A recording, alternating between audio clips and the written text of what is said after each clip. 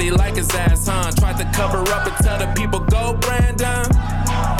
But we know what they saying, though. You can hear the chant in every post. Don't nobody want this commie cause we not in China. Everybody hated Trump and now they out to catch a body. That's what they get for treating us like we in Squid Games. Green light, mandate, like he's insane. These times people waking up to everything. Go Brandon, but we all know what the saying mean. Let's go Brandon. Let's go Brandon. You know what they saying, ho? Let's go Brandon. It's October 20th, Let's go Brandon. 2021. Let's go Brandon. Welcome to Canadian Patriot Radio, my friends. You know what they saying? I am your host, Critch.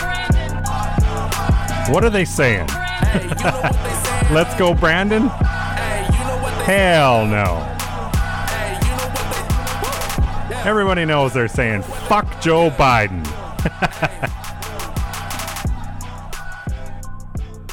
Okay, my friends, we are going to do a little bit of a different show today. We are actually going to delve into the realm that would normally be considered conspiracy.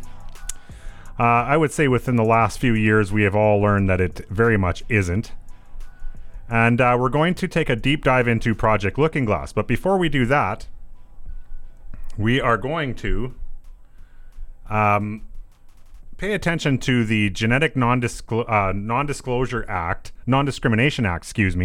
in the pre-show. I actually, Dee just posted this in the Telegram room today, and it was brought to my attention by a buddy actually locally. And it's actually an incredible article written by CBC, and you need to hear this. So we're going to go through this, and then we'll get into Project Looking Glass.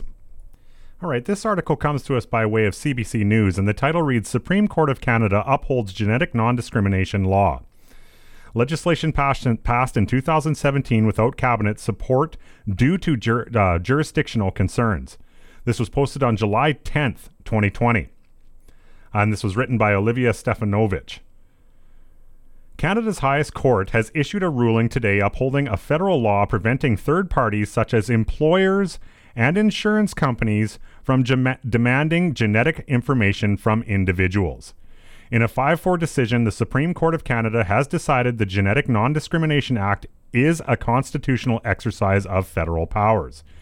In a curious twist, the federal government itself argued the legislation falls outside federal jurisdiction. In 2017, Liberal backbenchers defied the government to pass the act, Bill S-102, without the support of Cabinet, after it was introduced as a private member's bill by Liberal Senator James Cohen, who is now retired. I think it's unusual to say the least, said Cohen of the government's opposition to the law. The law aims to protect the genetic information of Canadians who otherwise would be forced to take a genetic test or provide the results to employers, for example, or to life insurance companies as a condition of coverage. Jurisdictional conflict. As the bill was going through the House of Commons, then Justice Minister and Attorney General Jody Wilson-Raybould argued it crossed into provincial and territorial jurisdiction. Wilson-Raybould sent letters to all the provinces and territorial governments asking for them to weigh in on its constitutionality.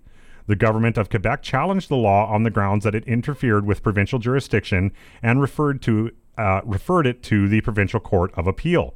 In 2018, that appeal court unanimously found the legislation unconstitutional because it does not fit within the framework of the criminal law. The Canadian Coalition for Genetic Fairness appealed the decision to the top court. Cowen said he consulted with some of the most renowned constitutional experts in the country, including the late Peter Hogg, who, he said, concluded the law is constitutional. The day after the bill received final approval in the House of Commons, Wilson-Raybould announced she wanted to refer the legislation to the country's top court. Current Justice Minister and Attorney General David Lametti personally voted in favor of the bill before he was in cabinet, but that has not changed the federal government's position. The legislation amended the Canadian Labour Code and Canadian Human Rights Act. It introduced the first nationwide penalties against genetic discrimination, including a fine of up to $1 million and or imprisonment for 5 years. Very key takeaway from this law, my friends. The law includes exceptions for medical, pharmaceutical, and scientific purposes. Nobody should be discriminated against because of their DNA, because of their chromosomal makeup, said Liberal MP Rob Oliphant of Don Valley West, Ontario, who sponsored the legislation in the House of Commons. Implications could be wide-ranging. Genetic testing has skyrocketed in popularity since the human genome was decoded in 2003. Testing is used to predict a patient's risk of getting cancer or hereditary diseases, for example, to design treatments to deliver the best results. It's the key to precision medicine, personalized medicine, Cowan said. Oliphant said he and Cowan were encouraged to introduce the legislation by geneticists at Sick Kids Hospital in Toronto, who reported that parents were choosing not to have genetic tests done for fear of future repercussions for employment and insurance eligibility. Marcella Day, a senior policy advisor at the Canadian Human Rights Commission, said it is not clear what the implications would have been if the highest court ruled against the act. We're very concerned that this could roll back important human rights protections and leave people in Canada vulnerable to genetic discrimination either immediately or in the future, Day said before the decision. Taking a genetic test that could save your life should not come at the price of you not being hired or promoted, or not being able to adopt a child or travel, not being able to get insurance or access child care. Very, very, very interesting law that has stood through a challenge in our highest court. The Supreme Court of Canada held up the Genetic Non-Discrimination Act, my friends, and you heard what the penalties of breaking this law are. A $1 million fine or 5 years in jail. This law stands in Canada. Any employer that is requiring you to take any form of genetic test and could determine your future employment with that company can fall under this act. Any employer. Let's just think about the ramifications of this. Right now in Canada, companies are acting like it's legal and normal to request rapid antigen tests to maintain your employment. I hope you understand what this means. That is a genetic test. The liability that is happening right now, or the potential liability that is happening with an amazing amount of companies right now, people need to be basically shocked back awake because there are potential massive lawsuits that could go through because of this act. And they are winnable, my friends. Very winnable. Anybody that is pushing this could face 5 years in prison. Any company. Okay. Now that we've got that out of the way, that just landed in my lap, like literally when I was setting up tonight. So I just wanted to get it out to you guys because it's incredible. It's incredible that this legislation is right there in the open and nothing's being done. Like people, that's why I'm saying like we need to slap ourselves in the back of the head and realize how protected we are as Canadians. We are protected all the way down to the genetic level against the shit that is happening in this country right now. Okay, so this show is going to be a little bit of a different format. I'm not going to be talking much. We are actually going to listen to about just under an hour of whistleblowers about in relation to Project Looking Glass. Now, like I was saying earlier, this would have fallen under the conspiracy realm about probably even as early as 2 years ago. But one thing we do know that we've learned in the last 2 years that is basically governments and even companies and huge technocracy companies like Facebook are using predictive analytics. But where did it all start and what does it show us? You are actually going to be pleasantly surprised to learn that Project Looking Glass actually offers a huge amount of hope to us, my friends. So let's get this show started. We'll be right back and we will get into it. Welcome, friends, to Canadian Patriot Radio, where conspiracy is not theory and political corruption finds the spotlight.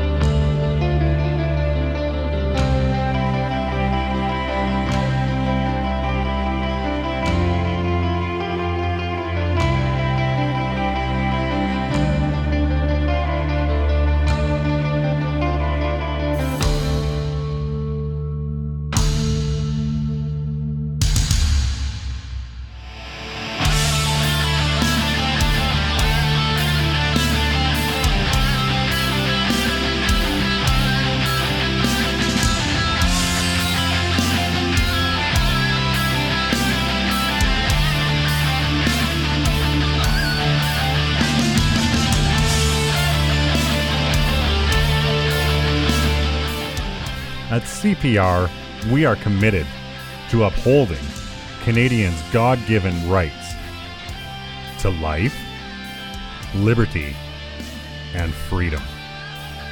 With all thy sons. Command.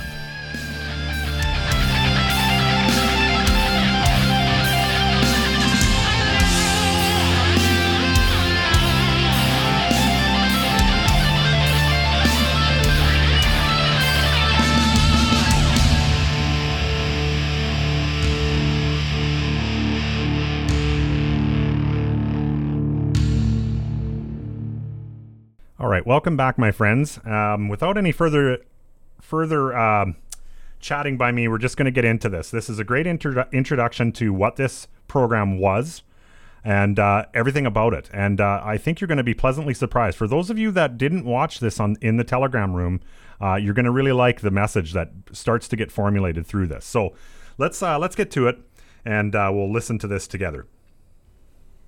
All right, so this video is about the secret government project called Looking Glass. And this is a great video for those of you out there who don't have a background with this, don't know anything about it, because I have compiled all of the whistleblowers who have mentioned this project into this one video. So you're going to get to see it all in a fire hose, and you're going to get it all at once. It's going to be exactly what you need to get caught up.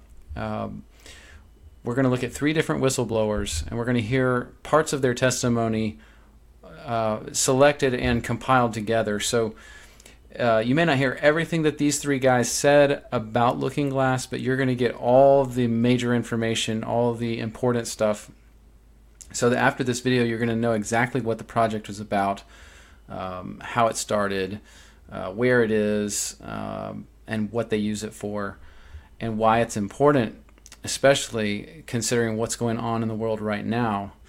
And so got to bear with me a little bit. I've collected these clips, but I think the audio adjustment level is not perfect on all of them. You may have to adjust your audio as some of these clips go in and out, just slightly. I think they're mostly pretty good, but just be aware of that. So we're going to start with a man named Bob Lazar. Now, Bob Lazar first became a whistleblower in 1988, where he came out on the news actually and said that he had been a worker at not just Area 51, but a base named S4, which was an underground base near Area 51. And here is a testimony of his from 1989, just that 1 year later, about where he mentions Project Looking Glass. Now, he didn't have direct experience with that project, but he had seen briefing documents on it, so that's what he mentions here. Could you briefly describe Project Looking Glass and Project Sidekick for us? Project Sidekick was another project going on with Galileo. Galileo was the project that I was involved in. Sidekick dealt with any of the weapon potential of the craft, whether or not the craft had a weapon in it, or could it be used as a weapon, but it had something to do with some sort of particle beam configuration where the gravity generator can be used as a lens to focus a weapon of some sort, similar to the SDI device we were working on in the 80s, but with the potential of a focusing device using the gravity generator. And Project Looking Glass? Project Looking Glass dealt with the distortion, the fact that there's a time distortion, essentially looking back in time, and by that I do not mean looking back years ago to see the wagon train days. They're looking for distortions that are milliseconds in time, and what that was used for, I don't know, but that was just observing the time, the time distortion, time dilation phenomena of the craft in operation. So there you have it, Bob Lazar in 1989 giving the information that he knew about Project Looking Glass was just that it was based on time distortion. And so I'm going to now show you another clip. He doesn't give any more information, but I wanted to show you this clip. It's an interview he did with Joe Rogan, and not too many years ago. I don't know if it was in the past 2 years or something like that. But this will let you know that his story has not changed about this project in 30 years, and I think that says something about his credibility. So here's that clip. Again, the only thing I could verify was what I had my hands on. There were there was talk of weapon systems, that there were different projects. Project Galileo, Project Sidekick was supposed to be weapon applications of the craft.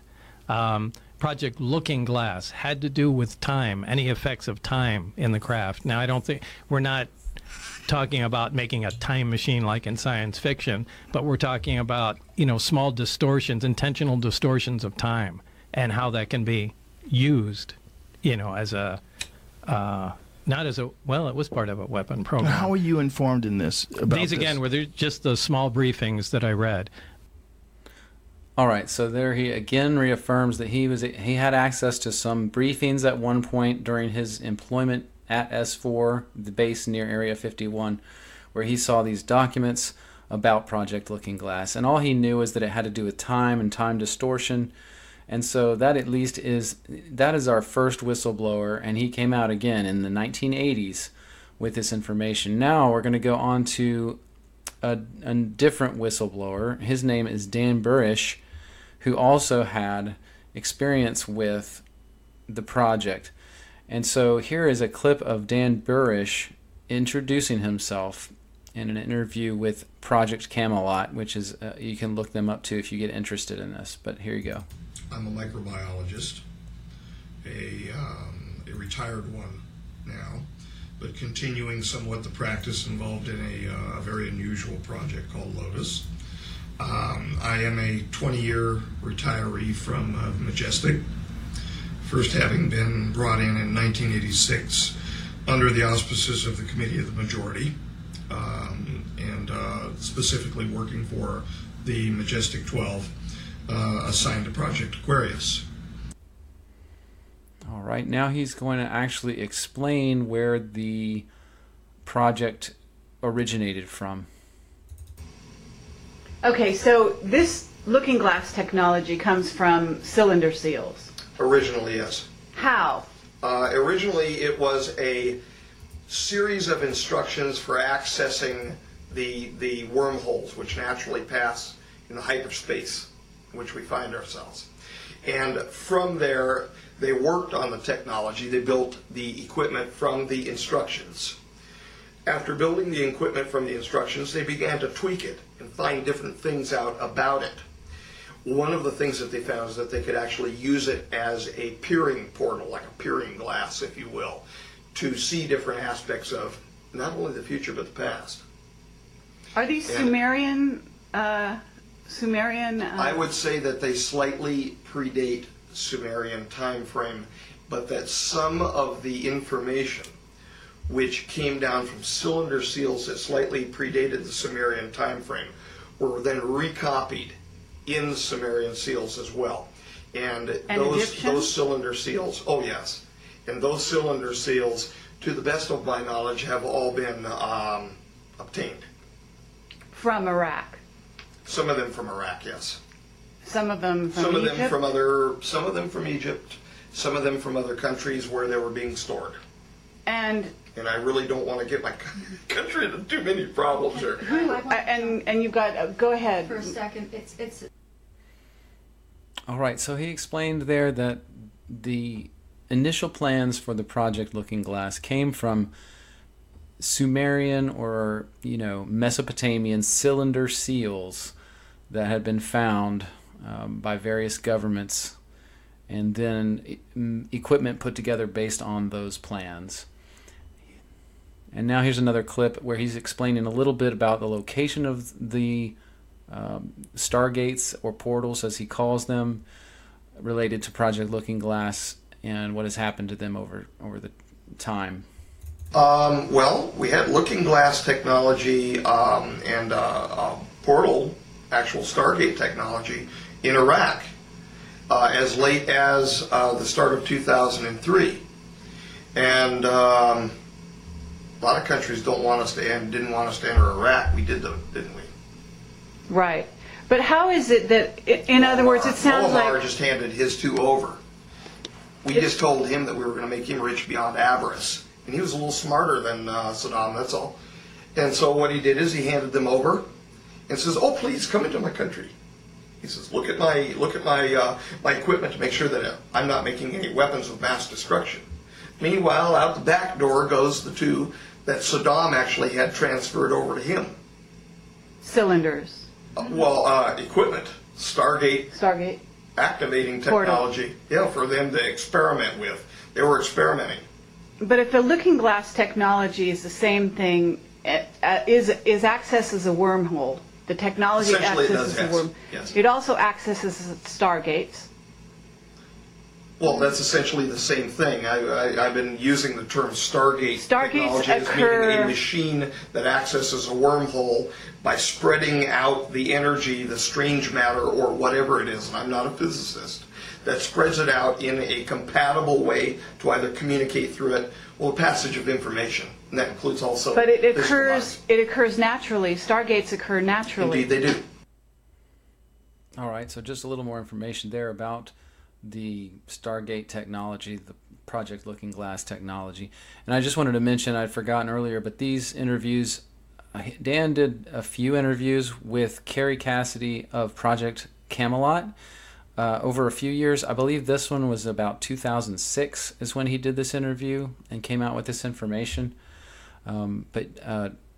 Props to Carrie Cassidy. She's been devoting her life to this type of thing for a long time. So I encourage you to look her up if you want more information. One more clip from Dan Burrish. He's going to talk about some of the things they saw as they started using Project Looking Glass and using it for trying to predict future outcomes. So let's take a look at that. The numbers that we received before the Looking Glass was shut down, dismantled, was that there would be a 19% probability with an 85% confidence that the disaster would occur, that there would be a transition from timeline 1 to timeline 2. But that then means that there's an 81% chance that it won't. And so the individuals who want to carry the negative, I'm convinced that it's going to occur, are not presenting the facts. The facts are, this is the material that we have available that we know. So what you're saying is the Illuminati, to get back to that thread, Yes. is basically the side that believes that the transition is going to occur from one timeline to the other. Not only do they believe that it will occur, they want to provoke it. But how does it benefit them to believe? All right, so that shows you a little bit, and I realized there that there's not a lot of background for what he's saying in this little clip, but I didn't add more here because we're going to see in the next whistleblower, whose name is Bill Wood, he's going to really expound on this timeline idea and the things they saw about a catastrophic future versus a awakening or enlightenment type of future. And so that's coming, but know that it's not going to stay where it is. You're going to learn a lot more about that in just a minute. Now, I wanted you to see that Dan Burrish actually collaborated with a few different researchers because, of course, once he came out with this information, everybody was interested in hearing about it. And as he collaborated, a few different artists put together renderings of the Looking Glass machine, if you will, based on Dan Burrish's testimony. So here is one rendering that someone did in a 3D CAD program of the Looking Glass machine. Here are some better ones that were done as well with some nice 3D CGI graphics. And these are just different views of that. And these are on the internet. You can find all these. It's just I've compiled them all here in this video for you. So there you go. And if I remember correctly, as he told about this thing, this produced and used an argon mist in the middle to and somehow used, I think, supercooled liquids in helixes or spinning around the center of this thing to create the time distortion, the distortions that they were able then to hook up to computers, to machines, and then calculate probabilities of future events based on inputs of decisions. And so they would, set all this up and then run it through the system and see what the outcomes were going to be in an effort to predict future events. And that is kind of how that this is explained to have worked, had been explained to work.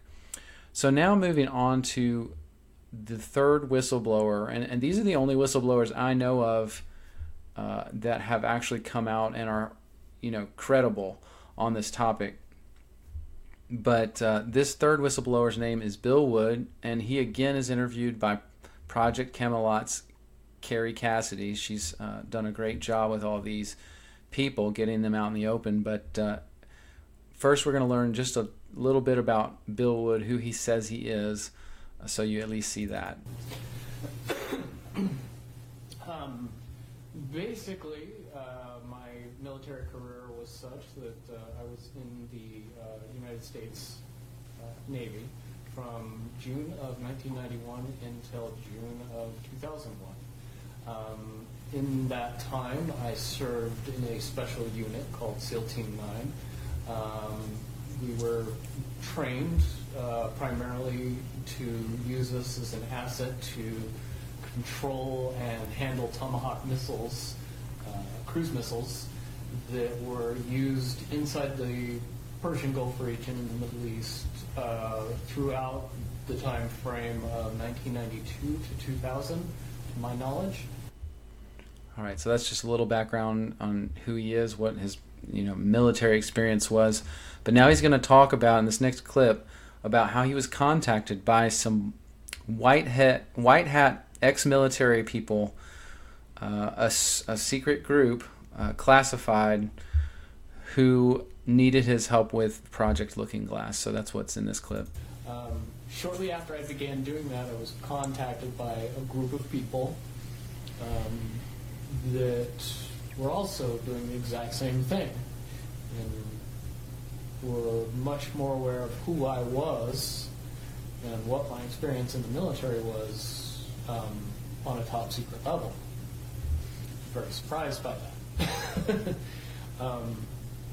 But I learned very quickly that there's people out there with a huge amount of information that are fighting for the good guys. Okay, so in essence, you were contacted by a group of what we call white hats. White hats, I call them oath keepers. I see.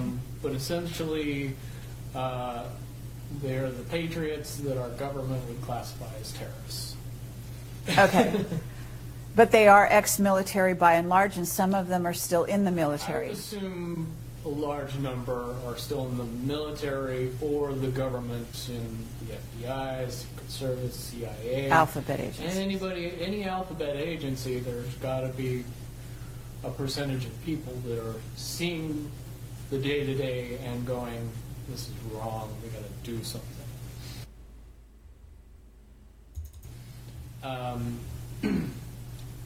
One of the caveats that I do have some personal information that I did get personally involved in was some information that had to do with the Stargates and Looking Glass, and more specifically the 2012 problem with those projects.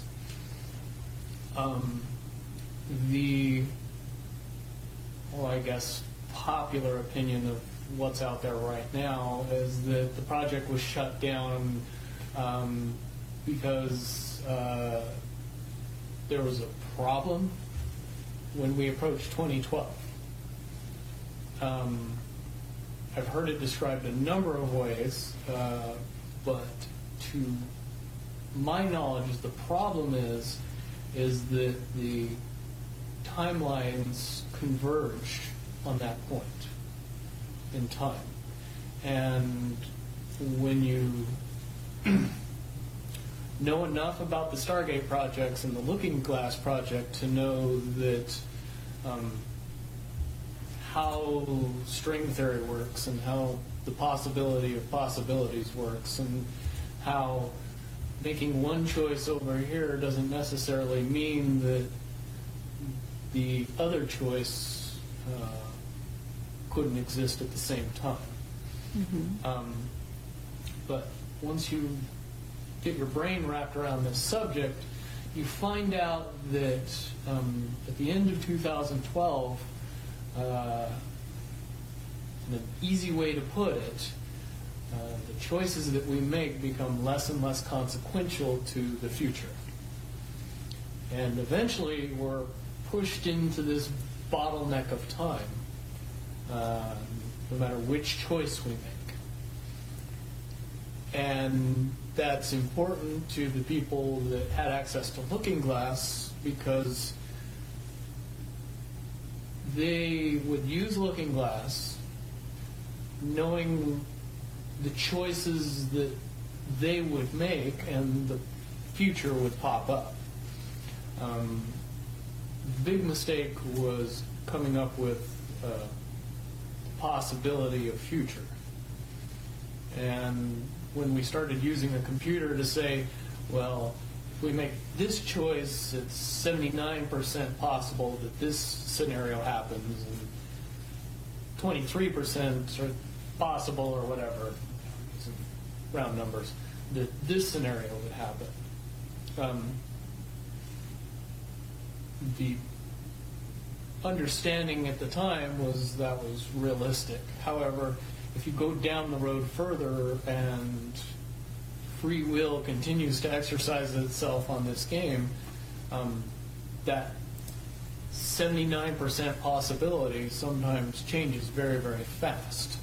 But if you look at the situation in a point of time, it seems very realistic that that's the greatest possibility. What happened was people, very smart people, began to figure out that something big was coming up. Something that made it so all the possibilities of all the future scenarios of any choice, any possibility that was fed in and observed through the Looking Glass inherently ended up in the same future. And no decision, no possibility changed past a certain point. That's the big secret. Okay, so is that certain point 2012? All right, so just to recap what we just saw, Bill expresses here that as he worked on this project and found out what had been done on it and started to get involved with it, he realized and saw that they had been running probabilities into the future for a while with this thing, and they kept finding that after 2012, every possibility that they fed in would always end up at the same event in the future from 2012. So as they would run these different scenarios time and time again, if they went past 2012, they would always converge in an event, some big happening that everything then coalesced into, and that no decision that was made prior to that point was going to change anything about that point in time. Now, he doesn't mention what point in time that is. I have thoughts on that I'm going to share at the end of this video, but just to kind of recap what he said there. And then next he's going to talk about how this singularity, this convergence of history that was coming up in the future from when they were using the device, and he's talking in about, I think this interview is in about 2009, and he had been working on the project, I think in the very late 90s is when he said earlier in this video that I didn't show, that he had been working on the project. So let's listen to what he says about how the elites felt, the elites in the world got wind of what was going on and how they felt about it. Understanding? It well coincides with December 21st, 2012. So at that point, all possibilities lead to the same Rubicon. All possible timelines lead to the same basic set of history in the future. And what is that history to you? Did you know that, or did you find that out? That is the big question. That is the big secret. That is what sends everybody that has all of the information, that knows everything, into a blind panic. The people that know everything about Looking Glass, that have gotten all the reports and all the information, the elites of the world, probably figured out that was the end of the game.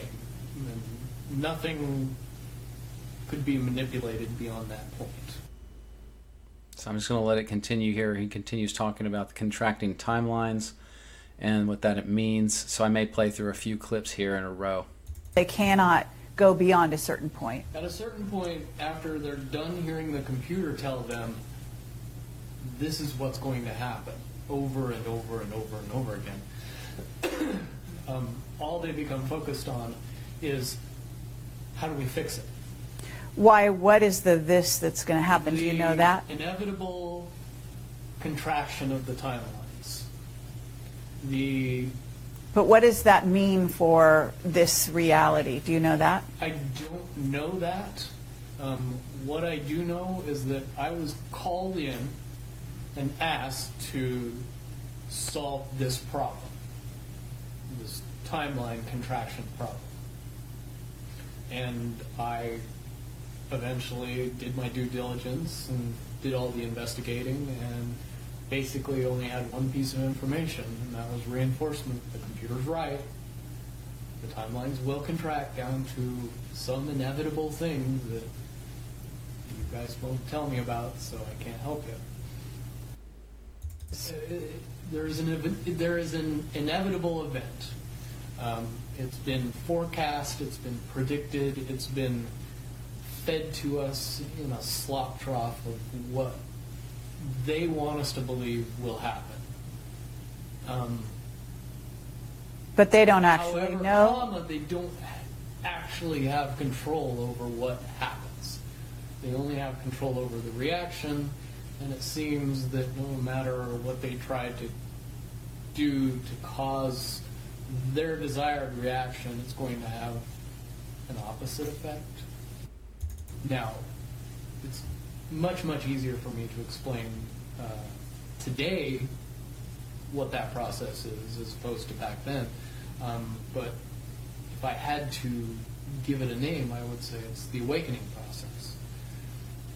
It's an evolution of consciousness that cannot, will not, and no matter what decisions or possibilities are injected into the equation, eventually it all resolves down to us all learning the truth and becoming aware of this massive dam of lies that has been built that keep us from knowing massive volume of information that we should otherwise possess.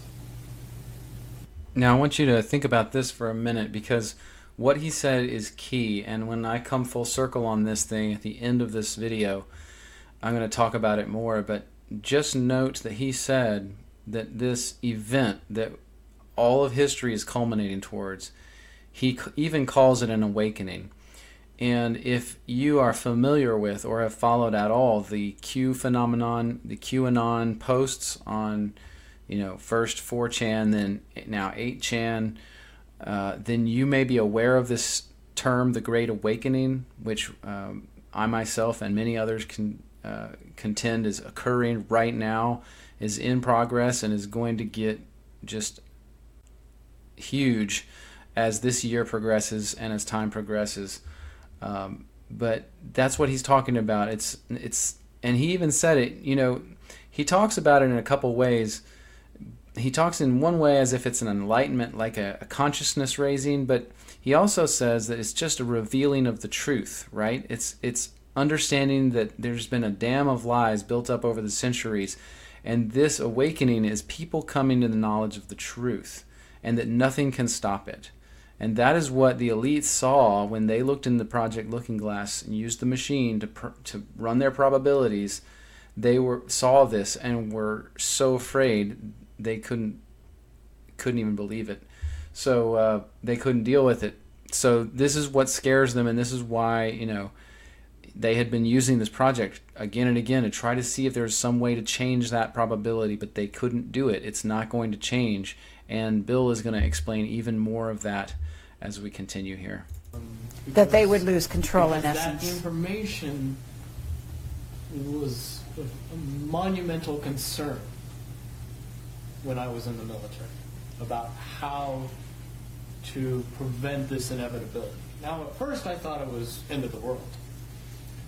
Now I see end of the world as end of their world.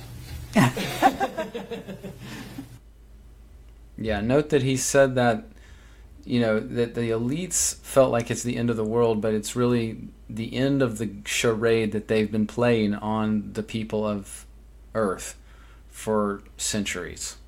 And it's the revealing of truth that has been hidden for my whole lifetime, probably for many lifetimes. So that is what they're seeing through the project there. Now this part that I'm about to play for you is probably one of the most significant ones for me as a Christian to hear, because he talks about, well, I'll just play it, but he gets into some kind of almost eschatological type of discussion without even mentioning God, but you'll see what he says here. Any attempts to try to go away from this one inevitable conclusion, I again see as a new beginning, an end of this reality, the beginning of something that we can't even possibly understand based on the level of our beliefs currently. But when all that information comes flooding out, there's going to be no denying what's true and what's a lie or what's illusion. We won't have the choice to believe that 9/11 happened because of a bunch of terrorists, because we'll know exactly what's happened. Mm-hmm. Basically what we're experiencing right now is two master chess players sitting at the board. And one of them looks down at the board and sees that he's in checkmate in 7 moves. And he looks across at his opponent, and he knows that his opponent sees it too. So there's no getting out of it. So at this point, the loser can only prolong the game. The game, both players know the game is over. It's only a matter of time before he does this, and then you're forced to do this, and then he's forced to do this, and eventually checkmate. We, as a race, if we could understand that the game is over, that based on the rules of the game, the bad guys have already lost, the good guys have already won. Yes, there's moves left on the table, but those moves are being forced by the player that is going to win. The only way that checkmate can't happen is if the player that's winning makes a mistake. But from all of the information that I've gathered, all of the information that's been given, all of the information that's been vetted to me, it seems pretty obvious that the good guy player on the side of the chessboard knows exactly what has to be done to win the game. And so at this point, any mistake would be all but impossible. All right, now just, to recap that, but to just make a statement and say, man, that to me sounds just like God and Satan. And this is the final chess game, according to what he's saying. And they are playing it out, but like he says, the bad guy, Satan, doesn't have any moves he can make that will change the outcome. And that's what this Project Looking Glass is all about, is the elites using it to find out about that outcome, and they're freaking out. And they shut down the project because they couldn't see anything past that timeline convergence that God is masterminding. God is bringing all things to a logical conclusion, to his will. And so truth will be revealed by his power. And these two chess players are battling it out, but there's no move that's going to change the end of the game. And the good guy, as he says, God will win. I was entrusted in getting it down to two possibilities. And I've heard both of those possibilities talked about in massive proportions, the good and the bad. Okay, do you want to talk, so can you, in one sentence, say what the good was and the bad was, or are you able to do that? To most easily put it to people? I suppose. One scenario is what most people would understand to be ascension, or an evolution of consciousness, that brings us out of the cocoon and turns us into a butterfly. Timeline 2 is some kind of major global catastrophe that drives most of us underground and leaves a few of us on top to fend for ourselves. And I just want to interject here too that the elites for years have been planning for this contingency, this disaster. And you know this by the fact that they've been building underground bases, and the rich of the world have been building underground shelter homes. And if you do some research online, you will find this out, that they've been doing it for years because the elites, the money holders, the power controllers of the world, they have had access to this technology because of their power and influence, and they, seeing this disaster on the horizon, or the possibility of it, they have essentially freaked out and started building underground to shelter themselves from this disaster. This is part of what the underground of the Denver airport is.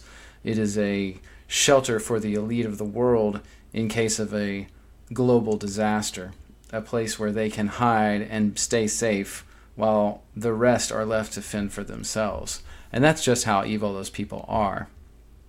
Let's continue on with the next clip here, the last clip of Bill Wood.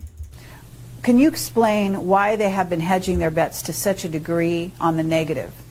It's very simple. They're insane.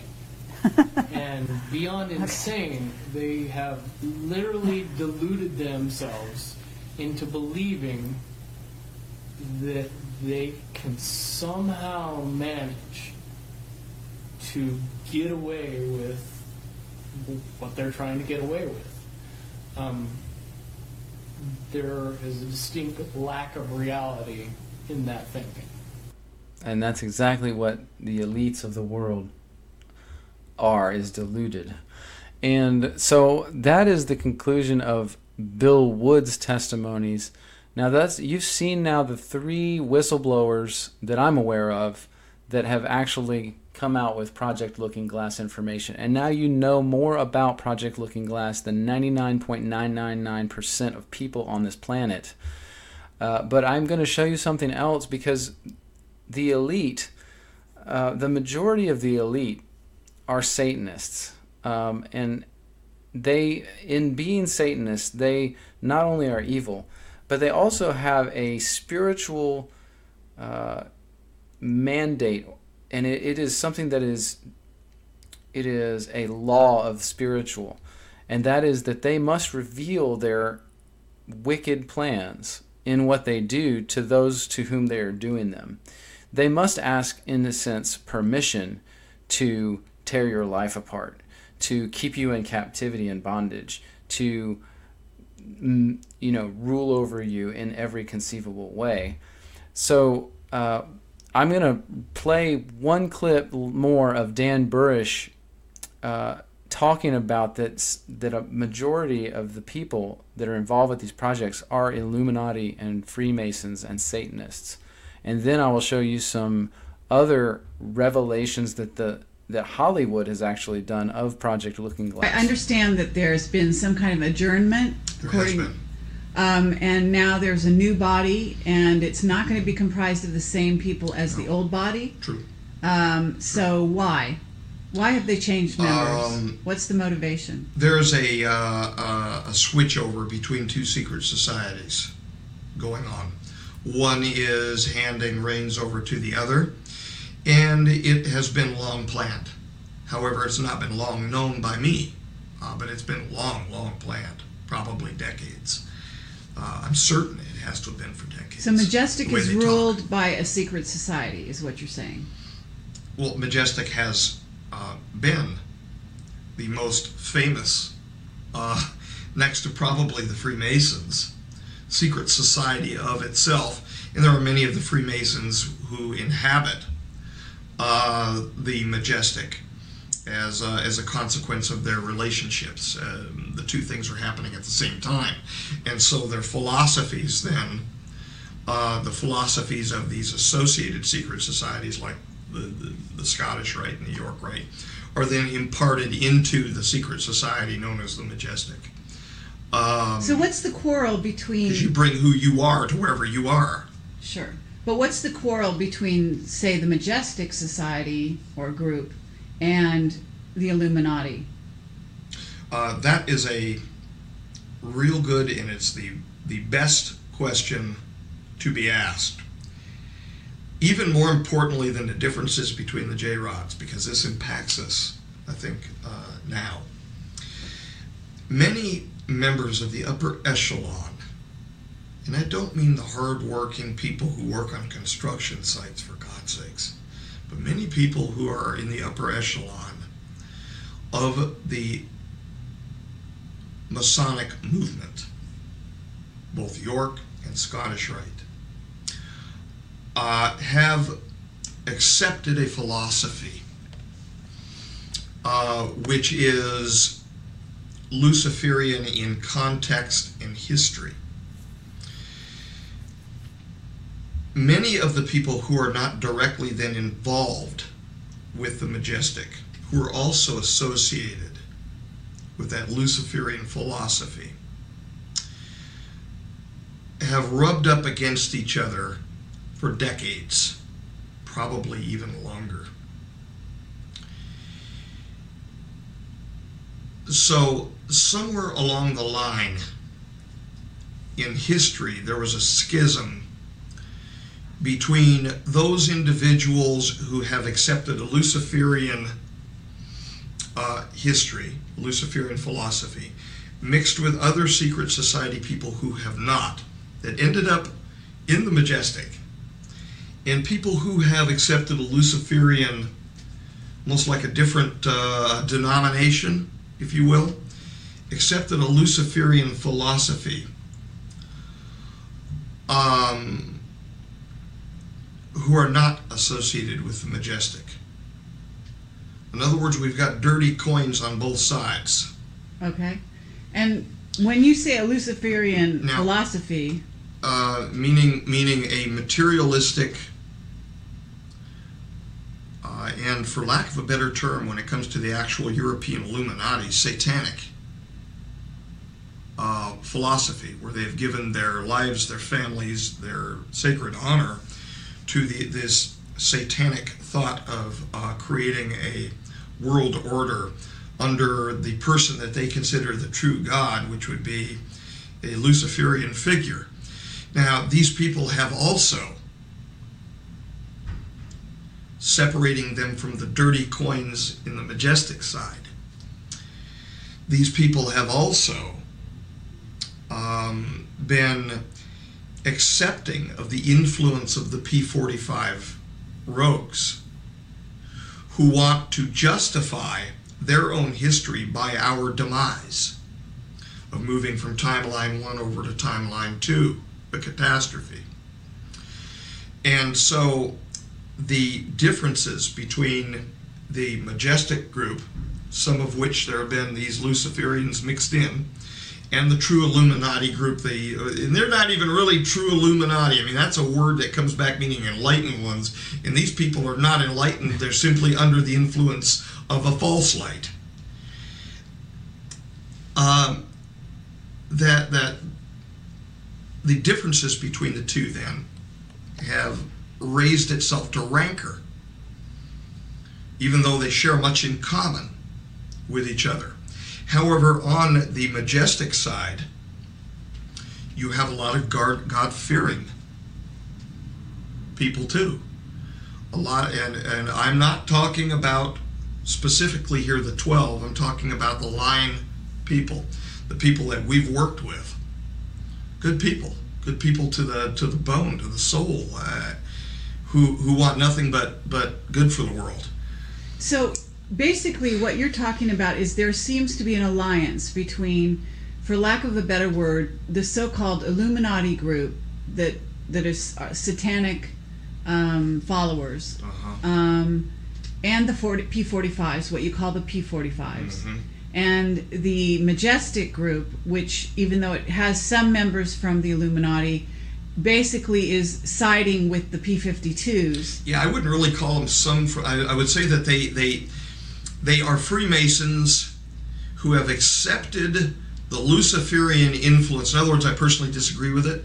The Luciferian influence, but are still acting as good people. For the benefit of humanity. For the benefit of humanity, exactly. Level. And then there are some that I've interacted with who are involved with the so-called true Illuminati in Europe that are God-fearing people too. There's dirty coins and there's polished coins on both sides.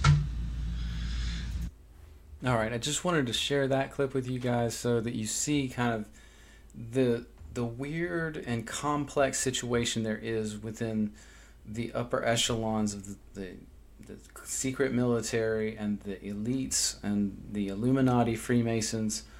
It is a complex web, and people like to paint a broad brush over that, but it is really complicated, and it just shows you kind of what's behind the scenes with all this looking glass stuff, the people that had control of it, and what has been done with it. It helps make, I think, some sense of the whole situation. Now, back to the looking glass itself. And I mentioned before that they have revealed to us the Looking Glass project in Hollywood, whether you know it or not. Now, if you remember back to some of my earlier pictures I showed you of the Looking Glass device that Dan Burish had helped artists make, like these, then it won't be a surprise to you when you see the movie Contact and you see the device that was presented in that movie to us. It is very similar in many ways, and so it shows how they reveal things to us. I mentioned that the Satanists, they, by a law that exists in the spiritual universe, they must reveal their plans concerning people, and so they must show us these things in these movies, and they do it in this secret kind of way, this way that seems like that we would dismiss, but they at least are showing it to us, so that it's almost as if they're asking our permission before they do all these things, because they're trying to fulfill that spiritual law in regards to having to divulge their evil practices. Okay, my friends, that's where we're going to stop that clip. And I think a person needs to reflect on what I consider to be the biggest takeaway of this entire long clip that we just listened to. And I apologize for the audio with the one whistleblower. Try as I might, I couldn't get the volume. It was just the way it was actually filmed. His mic must have been muffled. And there was really nothing I could do about it. So my apologies, because I know you guys were probably turning it up and then getting your ears blown off every time Carrie Cassidy would come into the... every time she would comment, I'd almost throw my headset across the room. But anyway, I think the biggest takeaway from this is the fact that no matter what they tried it with Project Looking Glass, now this is from the two of them, they both basically confirmed this. They couldn't change the outcome no matter what. And it was described as the Great Awakening. People are going to realize what's happening. They're going to get the whole truth. When you plug it into what's happening right now, if you really want my opinion, the vaccine rollout is just a way to lower the frequency of as many people as they possibly can and, in essence, take them with them. I think they're fully aware that this is an unwinnable game. And... they're going scorched earth. If you really want what I want to call this, they're going to wipe out as many people as they possibly can to maybe be able to maintain control afterwards.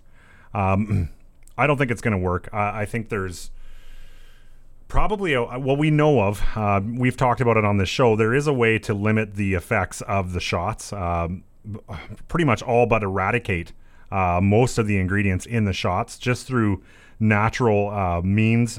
You can get rid of the graphene oxide, you can get rid of the parasites, and you can get rid of the spike proteins through these shots. So there is a cure. There's probably they probably have a cure that is literally probably just a pill that wipes it all out from your system.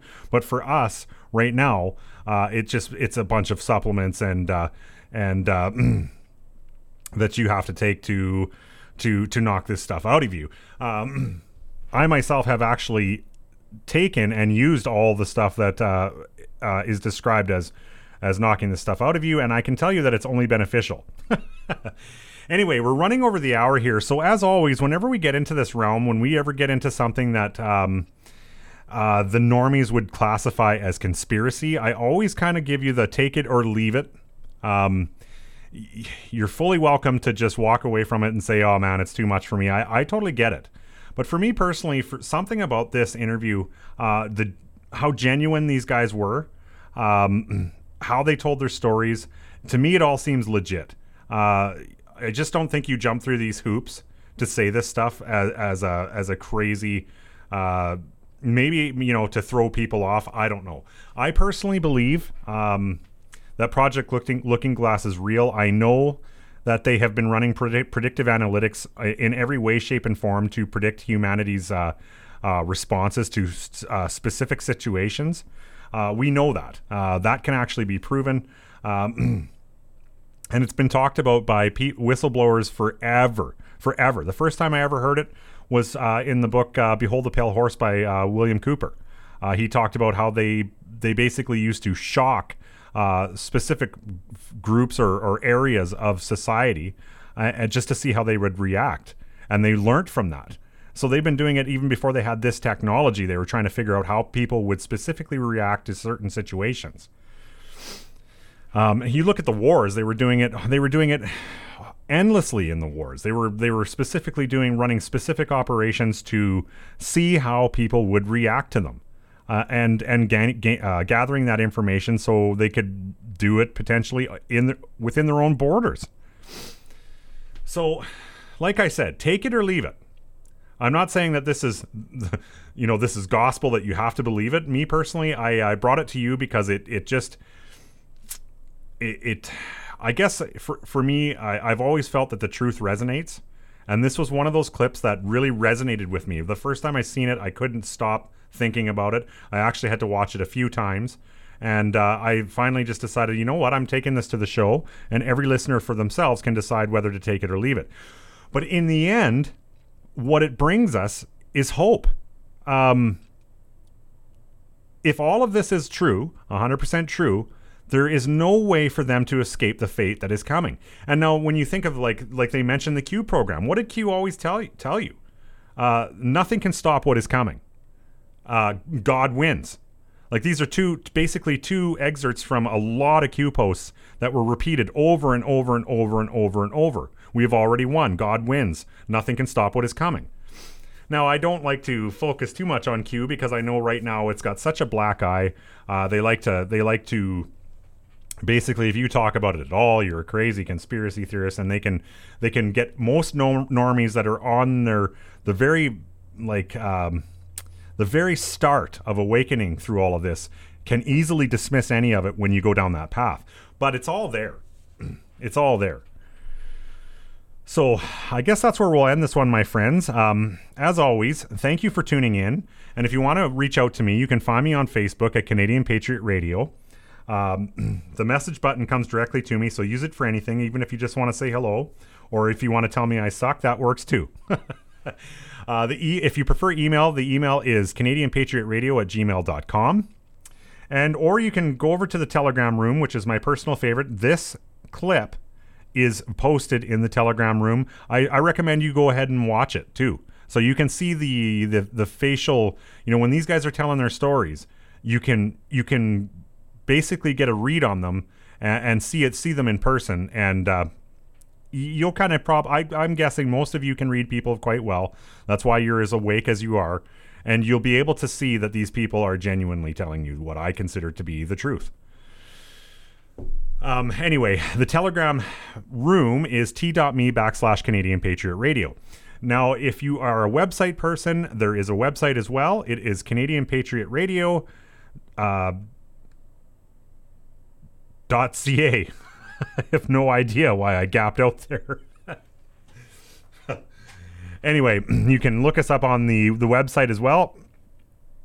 And any one of those forums will work to communicate with Canadian Patriot Radio and the community. Okay, my friends, until next time, in all thy sons command.